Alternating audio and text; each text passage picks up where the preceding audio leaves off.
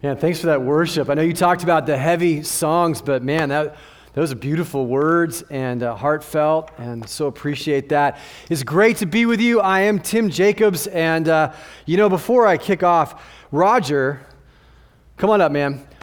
So oftentimes in churches, we don't take time to recognize people that are doing really great stuff. We just kind of keep on going and we keep on plowing ahead. There's always another Sunday. There's always something to go after. And we don't pause and recognize great work when it's being done. And so one of the things that's really important to me in my role working with our pastors and churches is to make sure that they know that they're valued and that they're important. And Roger mentioned that he started right about the same time I started in my role, which in case you didn't know, was right before one of the greatest upsets in society in 100 years, right? No one knew how to lead a church through a pandemic. There was no classes that Roger took in seminary called How to Lead a Church Through a Pandemic. He was building the airplane in the air along with the other leaders, and all kinds of decisions are being made. No one knew what to do. But anyway, so I just wanted to recognize him. If you're familiar like with law enforcement or military, anything like that, oftentimes when they recognize someone, they give them a little coin. And so we made these. These are EFCA West coins. And on the back it says, it's a 1 Peter 5:2 that says, "Shepherd the flock of God that is among you." And these aren't for everybody. These are for those who are doing just that, and recognition of your faithfulness and your integrity, your hard work, and your love for these men and women here. So Roger, I want to present this to you. Thanks, man.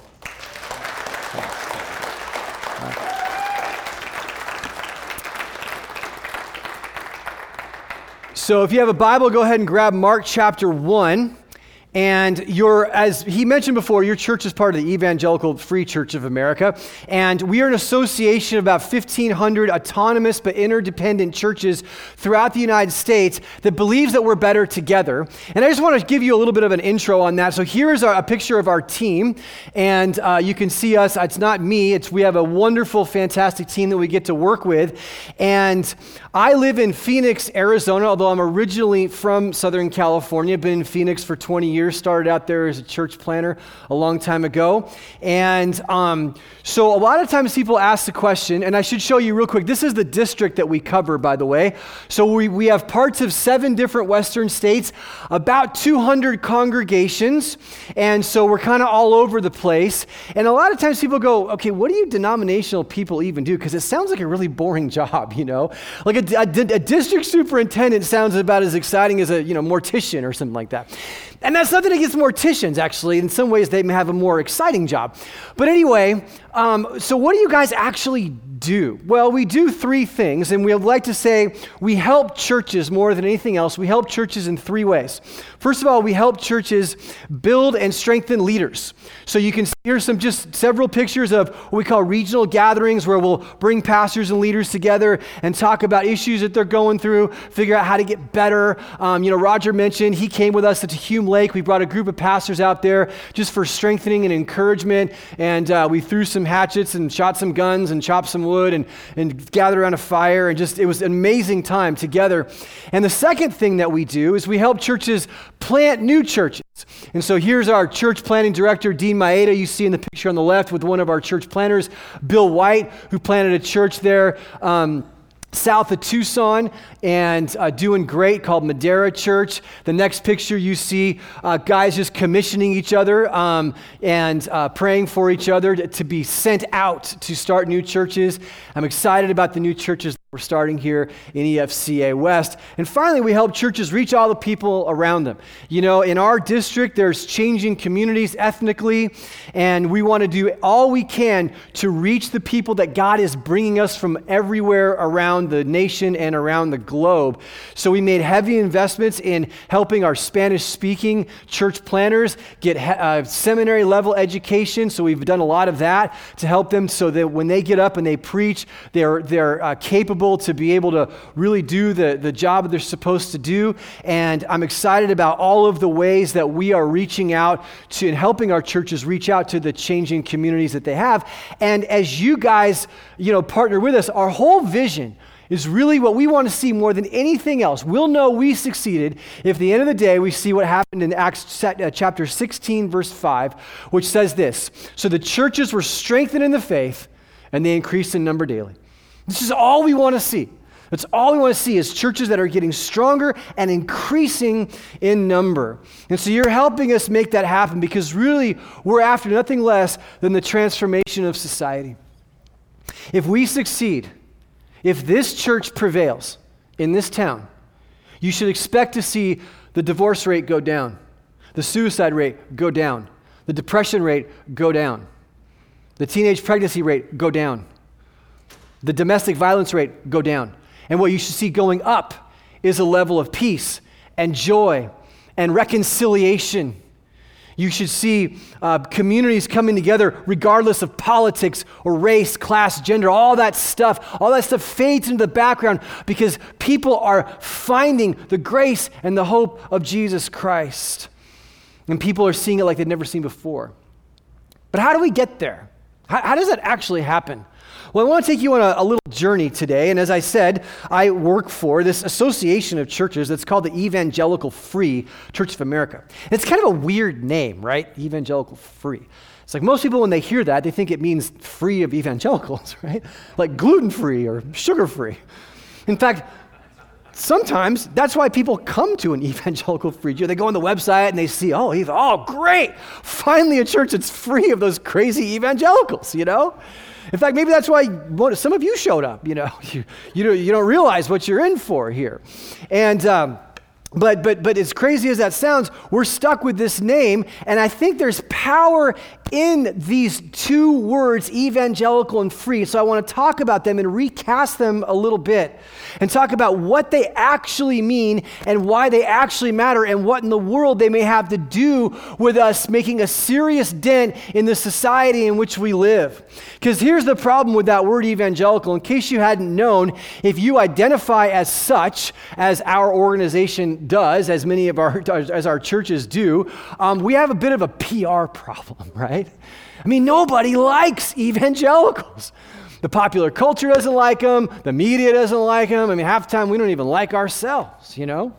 I was preaching at this one church in Central Valley, California, and I said, a lot of people, when they hear the word evangelical, they think of a white guy who drives a truck and listens to country music, votes Republican, owns a gun, and loves America. And they all went, yeah! And I was like, no. There's nothing wrong with any of those things. No, I mean, I'm a white guy myself, and I had a truck at one time, and then we had kids, and I had to get rid of it and get a little car.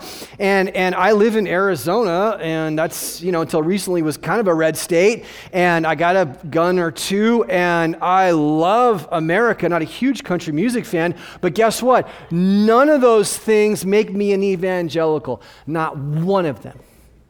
And none of them make you one either. And what we've done is we have capitulated sometimes in our own thinking to what it means to actually be a Christian, or maybe more specifically, this idea of an evangelical. And so, maybe we should actually figure out what that word means to see if it's actually worth keeping or worth digging out and aligning us to maybe something more that we should be about. So I realized, because I'm a kind of a simple guy, that all you got to do to figure this out and maybe get to come back to the beginning of the value of a word like this is to go to the very first chapter of the very first verse in the very first chapter of the book of Mark. It's right there. And it's fascinating, because if you're Mark and you're writing the greatest story ever told, and this is how you decide to start off, listen to what he says. In Mark chapter 1, verse 1. The beginning of the gospel of Jesus Christ, the Son of God. Now, the beginning of the good news. Now that word good news comes from the original Greek word euangelion, which is where we get our word evangelical. That's where the core original definition of the word evangelical is the phrase good news. It means good message or good news. In fact, the word is kind of like good, and angel is messenger, which we know that's what angels are, right? You know, you dress your little kids up for the Christmas play, and they say, you know, we bring tidings of great joy for all the people. Your angels are messengers. So an evangelical is a messenger of good news. That's all that it is. And again, we got to know that because many people who are self-proclaimed, I'm an evangelical, start adding in politics and what they think about gun rights or immigration or Donald Trump or whatever else. And all of a sudden, the actual message of the good news gets diluted and marred and muddied and incomprehensible for those who need to hear it. So right out of the gate, you see, so the word means good news. That's it. That's all it means. So right out of the gate, Mark's like, hey, I got good news. Really, really good news. But not only is there a good message, there's also a messenger and a sender of the message. Look at verse 2. It says, as it is written in Isaiah the prophet, behold, I send my messenger before your face who will prepare your way, the voice of one crying in the wilderness. That's powerful imagery, by the way, crying in the wilderness, crying out. Prepare the way for the Lord. Make his path straight. The Lord is coming. So right away what God does is he sends John the Baptist. And why is that? Because God at his core is a sending God. He's a revealing God. He's not a God that wants to hide himself from people. He wants to make himself known desperately. And so he sends people. Jesus himself said in John chapter 20, verse 21, as the Father has sent me, so I am sending you. This is what he says to his disciples. He's sending. So we have this guy named Craig Ott, who's a professor at Trinity Evangelical Divinity School, where it's one of the schools that we have, our denomination has, and he's written a brilliant book on our mission statement, and it's called The Church on Mission. And he has a really powerful quote that I want you to hear about this. He says this, God himself is a sending God, a missionary God who sent prophets and angels as his messengers and who ultimately sent his son as an agent of his redemptive purposes in the world.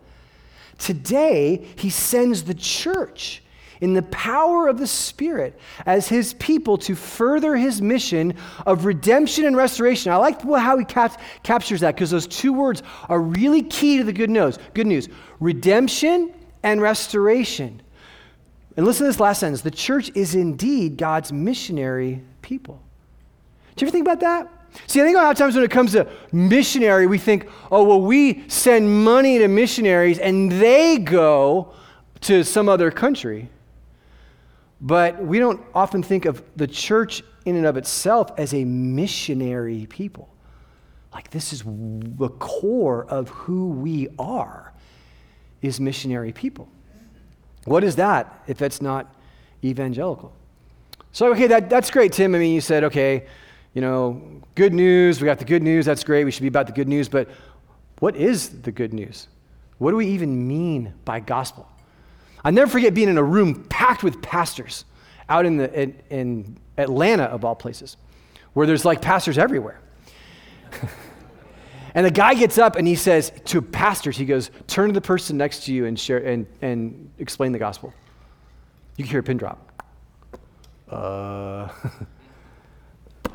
I mean, that's like, you know, those of you guys that work for businesses where they go, hey, this is our core message, like learn our 4 little things, like learn our core values, you just have it on your little elevator speech, right? I mean, this is the core of who we are and what we do. I think we should probably be clear on what it is.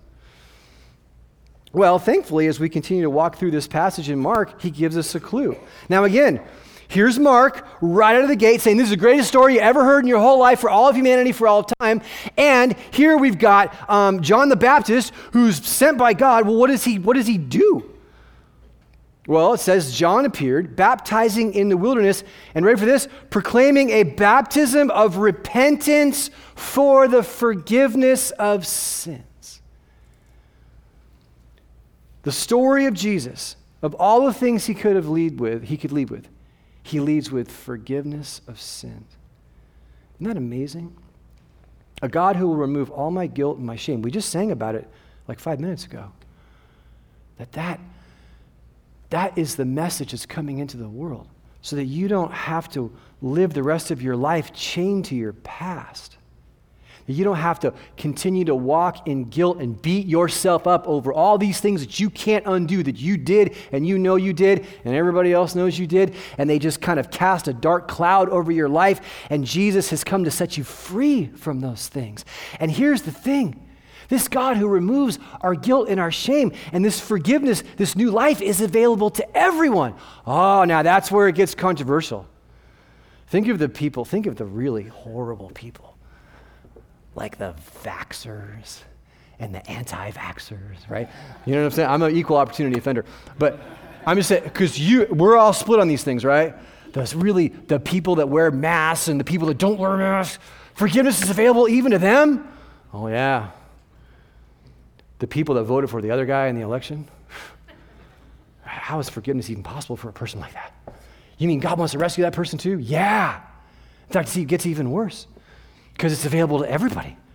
Like from Antifa to the alt-right, from the homeless person to the dude on Wall Street. Even that crazy FTX guy ripped off a bunch of people. God wants to save him too. And I think sometimes we forget that. We go, these people that are against whatever. The gospel really isn't for them. Are you kidding me? The gospel is for everybody. Oh, by the way, I should say, it's for everybody. The L, the G, the B, the T, and all the other letters and numbers and whatever they want to add on the back of that thing. It's getting longer and longer every day. But I don't care how you identify. You can identify as an alien, whatever you want to do.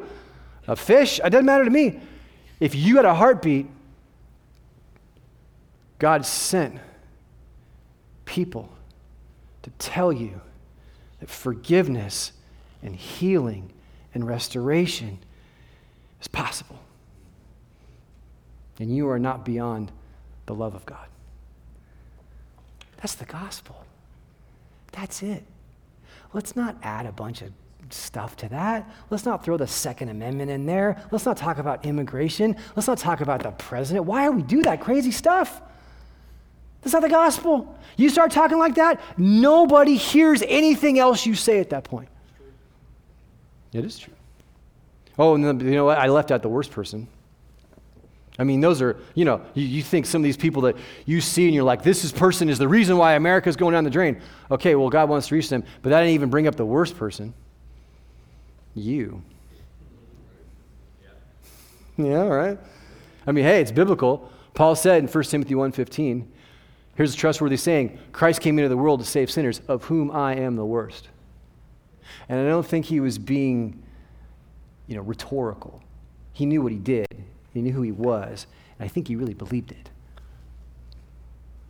And I do think that when you really understand the grace of Jesus and the sin that you come to him with, I think every one of us at some point or another go, yeah, that's probably me too. I'm in that camp. Right? Do you remember the moment you first realized that even you were free from sin? Do you remember when you first got it? Maybe you're going to church for a while and you're like singing the songs and you're hanging out with people and you get a donut and your kids are happy because they're like, we like, church isn't boring. This is great. We're having a good time. And your marriage is getting better or whatever else. And you're feeling like, but then one day it hits you. Nah, it's not just about an ethical set of rules and regulations. It is going from death to life. It is being absolved of your sin completely, 100%, and taken away and given the righteousness of Jesus Christ. Do you remember when that first hit you, what your heart did? That you wasn't just a clean slate, you were given the righteousness of Jesus Christ. I mean, do you remember when it first got you? Maybe it hasn't gotten you yet, but you know what? It should. But those of you that it has, do you remember what that moment was like when you're like, wait a second, this is bigger than I thought? We have this book that we have our pastors read if they want to be an ordained EFCA pastor. And it's we include this quote from this guy, John Stott. This is a good one. Listen to this. He says, the essence of sin is man substituting himself for God, while the essence of salvation is God substituting himself for man. Man asserts himself against God and puts himself only where God deserves to be. God sacrifices himself for man and puts himself where only man deserves to be. Man claims prerogatives which belong to God alone. God accepts penalties which belong to man alone. I mean, that's good stuff. That's our message. That is our message. And nothing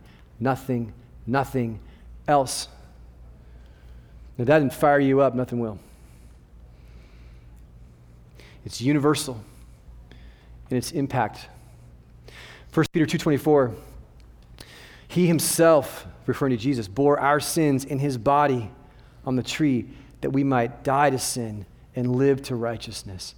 By his wounds you've been healed. And I think sometimes we think by our own wounds we'll be healed. That's what the world thinks. If I just beat myself up enough, if I just do enough good deeds to outweigh my bad deeds, if I just, live down my past, as though you can somehow do that. No. God isn't asking you for your own wounds. He has offered his own son, and it's his wounds that heal you. Now look, if people want to hate Christians, let them hate Christians for that. Not the other crazy stuff that goes on.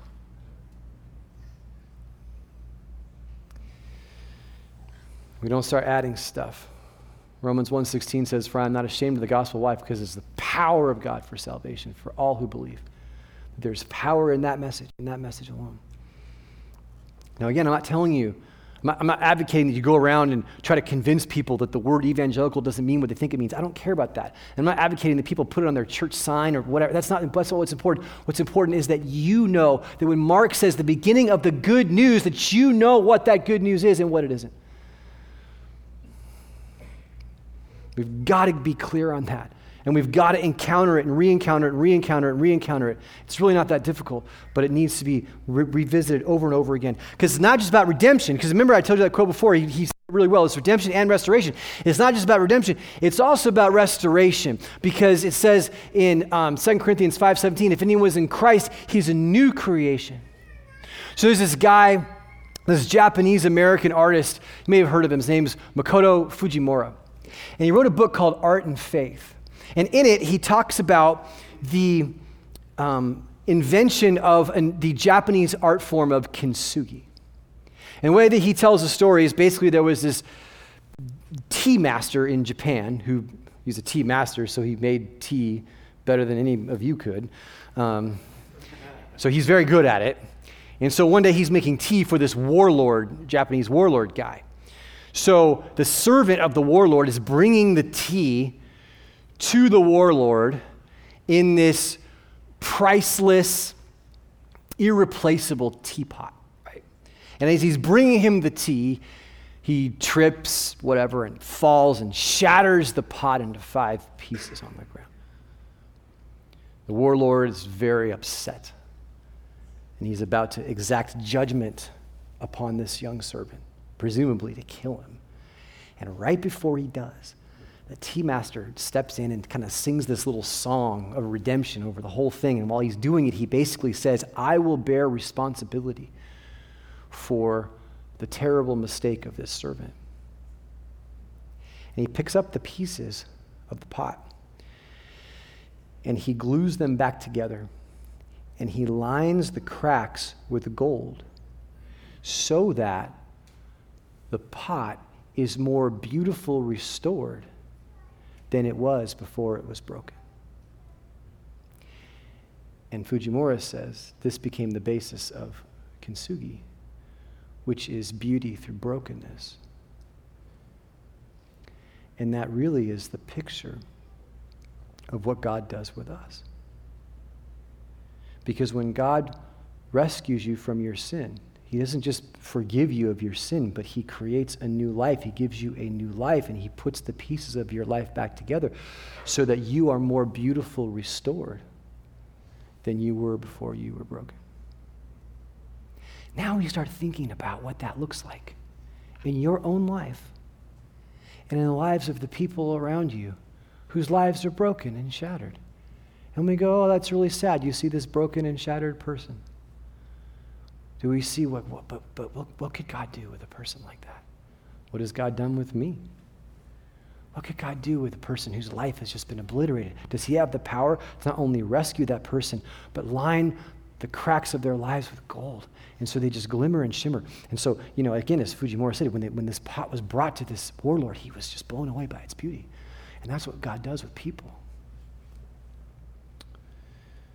And so, maybe there's someone in your life who needs to hear that. I know there's someone in your life who needs to hear that. Maybe you need to hear it. So we got to get this message right. So I think it's important to clarify this, and that's one of the things I want to do is clarify this word so that, again, you don't have to go around. I'm not advocating that you go around and tell everybody this is what it isn't. That's not so important. What is important is that you are clear on what the gospel is and what it actually means to be an evangelical, a messenger of good news, not bad news, because we often think we're messengers of bad news, right? It's bad news. Well, the default setting is bad news for humanity. There's death and decay and destruction and sin and all kinds of horrible things. What is not the default is the redemption of God, which is the good news. But we also have another word as well, because it's not just evangelical, but we mash these two words together and we say the word free. And you say, well, what does that mean? Well, basically what that means is Foothills Church, your church is autonomous. So I appreciate what Roger said. He said some very nice things about me, but at the end of the day, this is your church. You are self-governed. You have your leadership and everything else, and no denominational guy can come in and tell you what to do. And it's kind of a beautiful thing. I like that. I don't like this top-down kind of stuff. It's more really of a bottom-up kind of a thing. But see, so there's a lot of churches like, well, we're free. We can do whatever we want, which is great. But see, that's only half the picture, because with freedom comes what? Yes, you're sharp people. Responsibility. So you can have the keys of the car, but you better know how to drive the car or you're going to lose the keys and the car, right? So that's what happens. Now, the way I see it, if you're a messenger of the good news of redemption and restoration that only comes through Jesus Christ, that means that then you are also given the freedom to get that message into the lives of the people around you. And no one can tell you how to do that. That's up to you and God. But you should be the expert because you're the one that is in the area.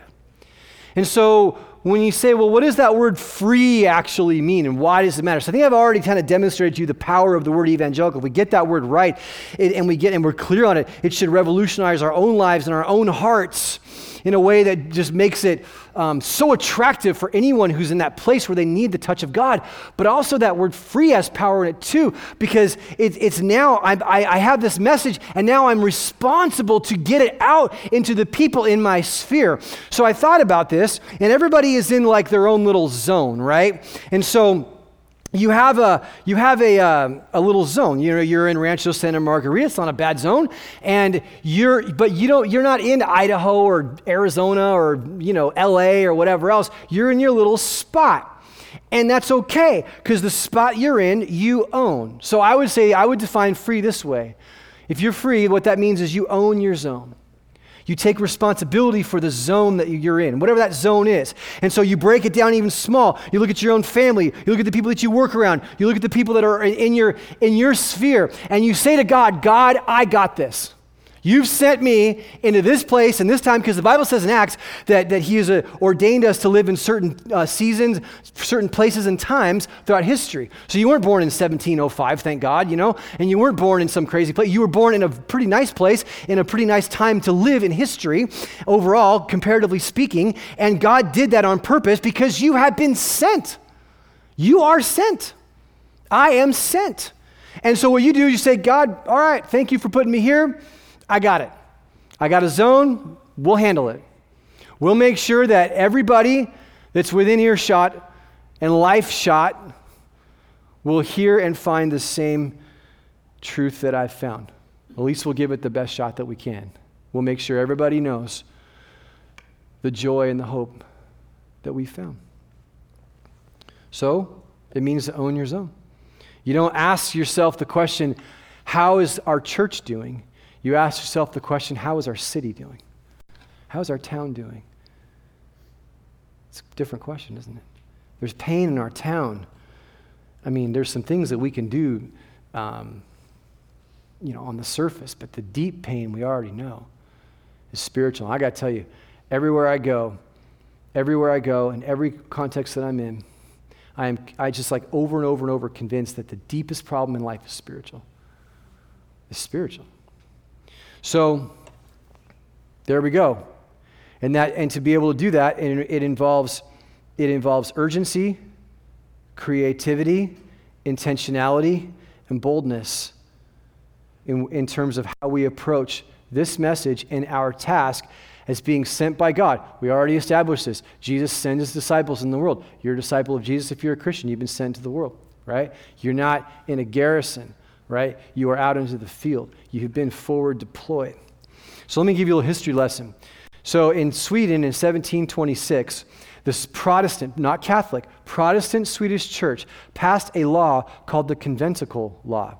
And what that basically meant was that people were starting to gather in small groups to study the Bible because they had the printing press and they could start getting access to the Bible on their own. And the Protestant state church, the state Protestant church, didn't like it. So they passed a law banning home Bible studies. You could not study the Bible in your own home. That's what they did, under serious penalties too, very bad penalties. So the founders of the Evangelical Free Church, your kind of spiritual forefathers, so to speak, that you could draw your heritage lineage back to in large part, they heard this and they're like, we're not doing that. You can't tell us we can read the Bible, where we can read the Bible. Who are you? We're not going to listen to you. We're going to read the Bible whenever and wherever and however we want. So they're like Dr. Seuss, man. They're like, we will read it in a house. We will read it with a mouse. We will read it in a car. We will read it in a bar. Here, there. We will read it everywhere. And that's what they did. You don't really, you come from a long line of rebels and rule breakers. You do. And rogues. Yeah. They're like, who are you guys? And so they were like incredibly creative for that time. They leaned on technology, like the printing press and whatever else, which again was the new thing back then. They developed all this stuff to be able to give out to people because they're like, the state church thing isn't working. And they were extremely risky. And then a lot of them, they ended up coming over here to America because they fled that stuff too. And we're not going to do that. And so I love that story because these are real people living in a real time who are very convinced about the truth of the gospel. And they said, we're not going to listen to rules outside the Bible telling us what we can and can't do. But my problem is, as I go to churches all over our district, I run into people who are like passing the same kind of laws that the people that founded this whole thing left to get away from. Well, you can't do church like that. Why not?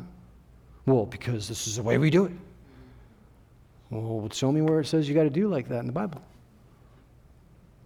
Well, right? And all of a sudden you got people, well, church shouldn't be like this, church shouldn't be like that, we shouldn't be spending time like we should, the services need to be like this and meet at this time, and this is what it really means. What do you know? And all you're doing is you're adding stuff back into the gospel and the strategy that's not biblical at all in the name of being biblical. Well, we're a biblical church. What does that mean? People all the time. And so it hinders the actual mission, which is a little scarier and a little wilder, because what people want to do is they want to always gravitate any organization to where they can have some type of control. Predictability, because it's safe that way.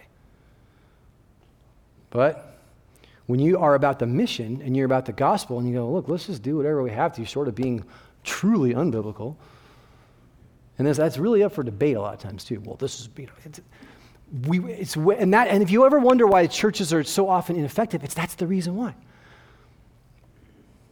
So this is what your ancestors did, and I guess I want to ask, what happened to that spirit, What happened to that bold, adventurous, risky, daring spirit? Like, I don't know if this is going to work, but let's try it anyway, right? It's kind of fun. Let's see what happens. Let's light the match. And could be a little crazy. When was the last time you did something crazy for the gospel? Yeah, all right, good. But again, I'm just it's just notes from the field, guys. This is just what I'm I go around and I look at this stuff and I see we have so many churches in incredible areas all over some of the most influential and amazing places that everybody wants to live, and yet it's just like a fortress mentality. And so part of my role in this job that I have is to try to help kind of instigate some stuff, I guess. So anyway, then what happens, and I'm going to add one more because it was Mark 1-4, but I threw an extra verse because Roger said I had more time than I usually get at other places. Because you guys are better people. So, verse 5. So what happens? So John's out, John the Baptist doing all this stuff. Verse 5, and all the country of Judea and all Jerusalem were going out to him and were being baptized by him in the river Jordan, confessing their sins. And there was a revival. What was happening? The ground was being prepared for the first coming of Jesus. We got to prepare the ground for the second coming of Jesus. And you might be saying, well, dude, that's easy for you to say. I mean, you're this denominational guy. I mean, what do? You just hang out with pastors all the time. And you're probably not thinking that, but that's the little voice in my head, So, but I want you to know I take this very seriously in my own heart. And I so love the message of the gospel and believe that it needs to be out there as much as possible, that I realize in my position it's hard to actually live out as like maybe a local church pastor could, or maybe one of you could, who actually works 40 hours a week around people that need to hear the message, right? So one of the joys that I get to have in my life, in addition to doing this, is I'm serving in the Air Force Reserve as a chaplain, and I'm in a unit in Tucson. And I absolutely love it. So I'm going to be there next weekend, but I go once a month, and I go and I jump into an environment that is wonderful and beautiful and amazing, but is chaotic and is challenging and it is stressful, and all kinds of people come into this unit and dealing with all kinds of relational stuff and spiritual stuff, and I'm in the mix with all of that. And when I was saying earlier that wherever I go, I'm convinced that the root of every problem is spiritual, I'm reminded every 30 days when I see wonderful people trying to navigate the difficulties of a reserve unit in the military, that so much of what goes on can be traced back to the things that go on in here, right? And what God is doing with individual lives. So it's a joy of mine to be able to have one foot of my life in that world. But the reason I bring it up is because this unit that I'm with is a combat search and rescue unit. And I mean, I'm just their chaplain. I'm not one of them. These guys are like the parachute, the PJs and helicopter pilots, and they do some pretty cool stuff. And they have a motto. Our unit has a motto. And the motto is this: these things we do that others may live. And every time I walk past that, it's emblazoned in this metal fabricated statue they have out in the front of the building. These things we do that others may live. And I wonder, Foothills Church, when you look at your life and you look at what this church does, could you say the same thing? Because, these guys can take care of people's physical needs, and they do a good job with that. They rescue a lot of people in some crazy situations and all kinds of stuff, but that's the physical. We've been called to help people escape eternal death. And so, can we as a church say these things we do? We do what we do. We are what we are so that others may live. You're good. You've been rescued. If you're a Christian, you've been rescued. You've been brought in. God's still putting you back together. That's fine, but He's redeemed you. These things we do. When we think about where Roger and the leadership here is taking this church, it's so easy to go, well, this is my church. This is my seat. This is my building. These are my programs. These are my kids. This is what I think church should be. Yeah, well, maybe what we ought to do is say what we want to see is a place that is doing things so that others may live. Can you think of a more noble aim or purpose for any church? Let's pray together. God, thank you for these men and women. They are your treasures. You bought them with your blood. If there's anyone here today who has heard this message of the gospel for the first time, maybe a brand new person sitting here, maybe someone that's been here for a few weeks and just today something hit. Right where you are, just bow your head and in your heart just say, God, today I get it. I'm done playing games. I'm done pretending I'm a good person. I'm done pretending I can impress you with all of my great qualities. I deeply need your grace. And if you have sent yourself, and you've been sending people to try to reach out to me, but you've sent your son to pay my debt, I'll take it. I'll take it. Today I leave my life of sin. Today I become a child of God. Thank you for your overwhelming grace. God, may we be captivated by this message. And may we be captivated by the possibility. If we only knew what it took to redeem us, if we could somehow trace the lineage of who told us and who told them and what dollars and effort and investment was put in so that someone would share with us the message that would change our eternity, God, I think we would just be humbled beyond anything. So God, thank you for redeeming us and sending us. Thank you that we can capture the essence of what it means to be people who are messengers of good news and for setting us free. Fill our hearts with excitement and daring, risk, courage. Time is short. In Jesus' name, amen.